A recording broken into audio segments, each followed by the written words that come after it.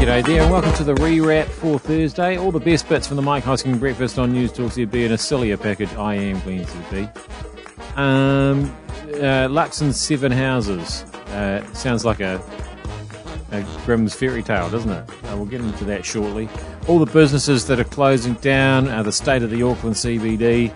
We'll also get into that.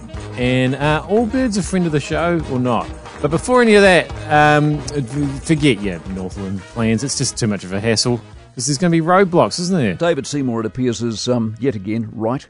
And this is the sort of thing that's going to swing the polls even further away from the government. Harawira is not the law. That's what Seymour said yesterday. Harawira is not the law. Is he wrong? Chris Luxon on the show yesterday when asked another simple question, Maori cutting off Kerry and Pie here with roadblocks, is that acceptable? He said no, it's nuts. The Prime Minister asked the same question, couldn't twist herself in knots enough by trying to walk that line between being an apologist for the hopeless and actually looking like she might think the law has some relevance. She wants everyone to talk, the iwi, the council, the police, as if the law's open to interpretation depending on who you are. Hone Harawira only behaves the way he does because he's allowed to. I'm not allowed to. If I started putting up roadblocks, you know what would happen to me. You're not allowed to because it's against the law. And in a week, when yet again people have been shot at, and indeed police themselves have been shot, we've got too many of them positioned at roadblocks, not doing the sort of job we expect them to do. We're wasting resource. The locals of the north don't have the right to dictate the law of the land. And the fact this hasn't been shut down months ago speaks volumes about a government who are beholden to the Maori caucus and a small clique of attention seekers. They worry, they say, about the unvaccinated. Well, get vaccinated. And if you don't complain. Hundreds of millions have been handed out specifically to vaccinate Maori. Court cases have been held over vaccinating Maori. We could not have spent more time and attention vaccinating Maori. While the rest of us, Asian and Pacifica included, simply went about doing what we were supposed to do, yet again Maori got to be the centre of attention and expenditure with their seemingly unique inability to follow a bit of basic advice, get protected. And then when they couldn't or wouldn't, let's set up roadblocks in direct contravention of the law and expect everyone to accept it. Is this the country and the sort of country that we want? Do we defend the actions and do we defend the government that protects these actions? Or is Luxon right? It's nuts. Or is Seymour right? Harawira is not the law. Then how come the government justifies him and his mates answering to nobody? I feel partially responsible for the roadblock situation because my eldest daughter has planned a summer road trip going to all the Northland and far north beaches, and I feel like every time anybody from the Glen ZB household makes any plans to do anything anywhere anytime, something happens and before you know it you're in a level 4 lockdown. So sorry about that, guys. Of course, if Luxon had his way, the police would be in there, the long battens or something, or AK-47s or something. I'm not criticising, although people did criticise him yesterday for having too many houses. Yes, Mr. Luxon, you seem to be on Mr. Luxon's side, which is good. The News Hub were over this last night. Listen to their headline. Luxon unaware his $7 million Remuera home increased in value by $2.3 million over 1 year. My question would be, why would he be? Why would he be?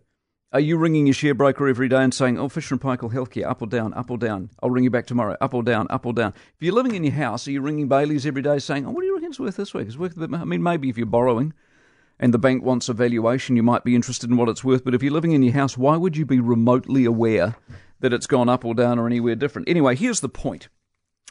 On the big bangathon the media's on with Chris's 7 houses, 4 of them don't count. So property number 1 is home in Remuera. You are entitled to live in a house, a family home. Property number 2 is a batch. You're entitled to have a batch. Lots of New Zealanders do. Property number 3 is an apartment in Wellington. Why does he own an apartment in Wellington? He happens to be an MP, and you can do one of a couple of things in Wellington. You can rent a house, or you can buy a house. He's decided to buy an apartment. Why would he do that? Because it's a sensible thing to do, because property is a good return. So he's not making any money off it in terms of, he's not renting it to anybody. Property number 4 is his electorate office. Once again, you can rent an electorate office, or if you're smart, own a bit of property and own an electorate office. He's decided to own one. So 4 properties aren't earning him any money at all. So what he's ended up with is he seems to have 3 investment properties all in Onehunga. So he's a bloke who owns 3 investment properties in Onehunga. If you look at the number of landlords in this country, there are 120,300 of them. of those who own two or three, in other words, lodged two or three different bonds, there are 19,524 of them, of which Christopher might appear to be one of them.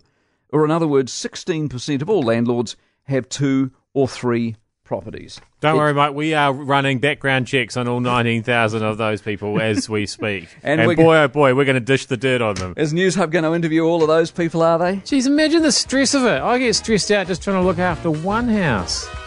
Far out. Maybe you need a staff or something for that sort of thing. Now, that'd be a revelation. We're going to move on now to all the businesses that aren't there anymore because of COVID. Can't hide from simple stats because they are the truth. Of course, statistics are the truth and they are the reality. And this week's stats show there are fewer businesses opening in this country than closing. And that's not just bad news. It's an indictment on the economic governance of this country. Yes, it's a pandemic, but the narrative is this country's doing well economically. It isn't doing well economically. It's doing well in some parts. I mean, if you're a real estate agent, you've done well, or you should have. If you're a bank, you've done well because people borrowed a lot of money. If you have an online presence and sell homewares, life's been good. But for the owners of 64,809 operations, life has proved, or provided at least an environment so poor, you've closed the doors for good. Now, it's important to remember, by the way, that lots of businesses close every year. Good years, bad years, lots of businesses close every year. That's the nature of startups. Lots of them never get going. But in general terms, you will find more open than close, and that is how you get growth. And we are a nation, of course, of small businesses. Most businesses in this country, the vast majority, employ only a handful of people. It is the New Zealand dream to start your business, to be your own operator, to chart your own course. By the way, the critical detail in these new stats is that they're only up until February this year. The damage of the past 4 months is not included. We can only imagine what the numbers will be when that detail fills out the whole picture. And what makes it so egregious is the government's lie over economic well-being. The Prime Minister rolled it out just this past Monday on the light system announcement. She always drops in something about our economic strength and success, and she is never challenged. And she should be, because it simply isn't true. The Reserve Bank thinks in the third quarter, as in August, September, October of this year, our GDP crashed 7%. We went backwards 7%. And the quarter we're now in, as we open up, will bounce, but not enough to recover that damage. So there is no growth. There is less than no growth. And now we know for the first time in years, there are more closures than openings. In terms of the number of businesses, the economy shrank. And for every one of those closures, there's a story and some heartbreak and some shattered dreams. The ever-vanishing New Zealand economy propped up by printed money. If you think that's a plan, you've been reading too much Vladimir Lenin. If you can read Russian, tip of the hat to you. I find Cyrillic to be absolutely interminable. I tried to sing in Russian a few times, and even when I wrote it out phonetically, still couldn't do it. Sing No More, Sister Maid. Just one song. Back in the days when I used to be a classical singer. Didn't you know that about me? Oh, you see, you learn something every day. That's why you've got to listen to the whole podcast. You miss little gems like that.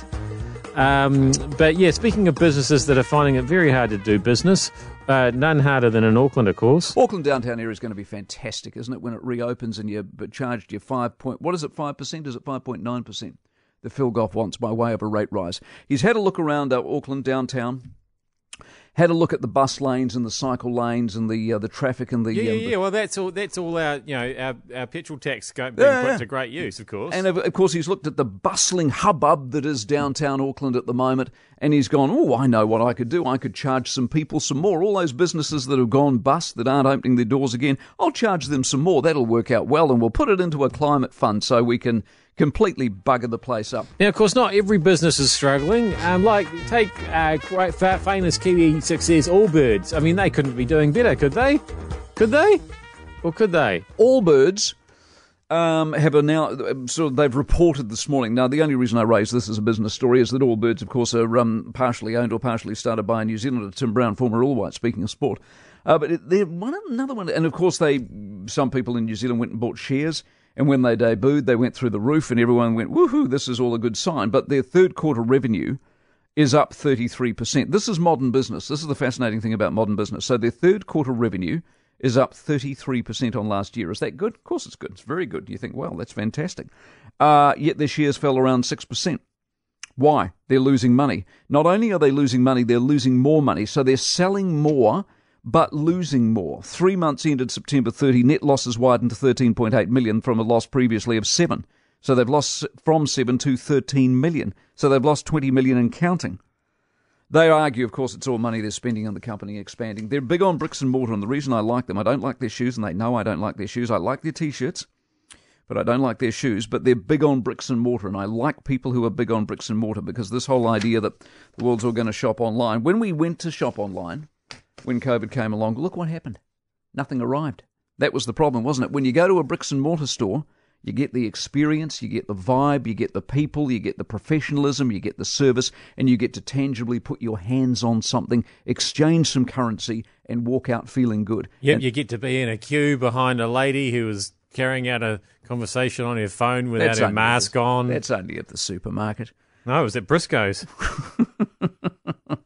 But the thing about it is, I wish them well. I just like people piled into this, and they're losing money. When are they going to stop losing money is the question I'm asking. Always mixed feelings about Allbirds. I feel like they're a friend of the show. Like, we've talked to Tim Brown, and we've talked to people from Allbirds, and we've talked about Allbirds a lot, probably just as much as any other business on or brand on the Mike Hoskin Breakfast. But Mike always goes on and on and on about how much he hates how they look and how he thinks they're ugly. So I just don't know if that's a ringing endorsement.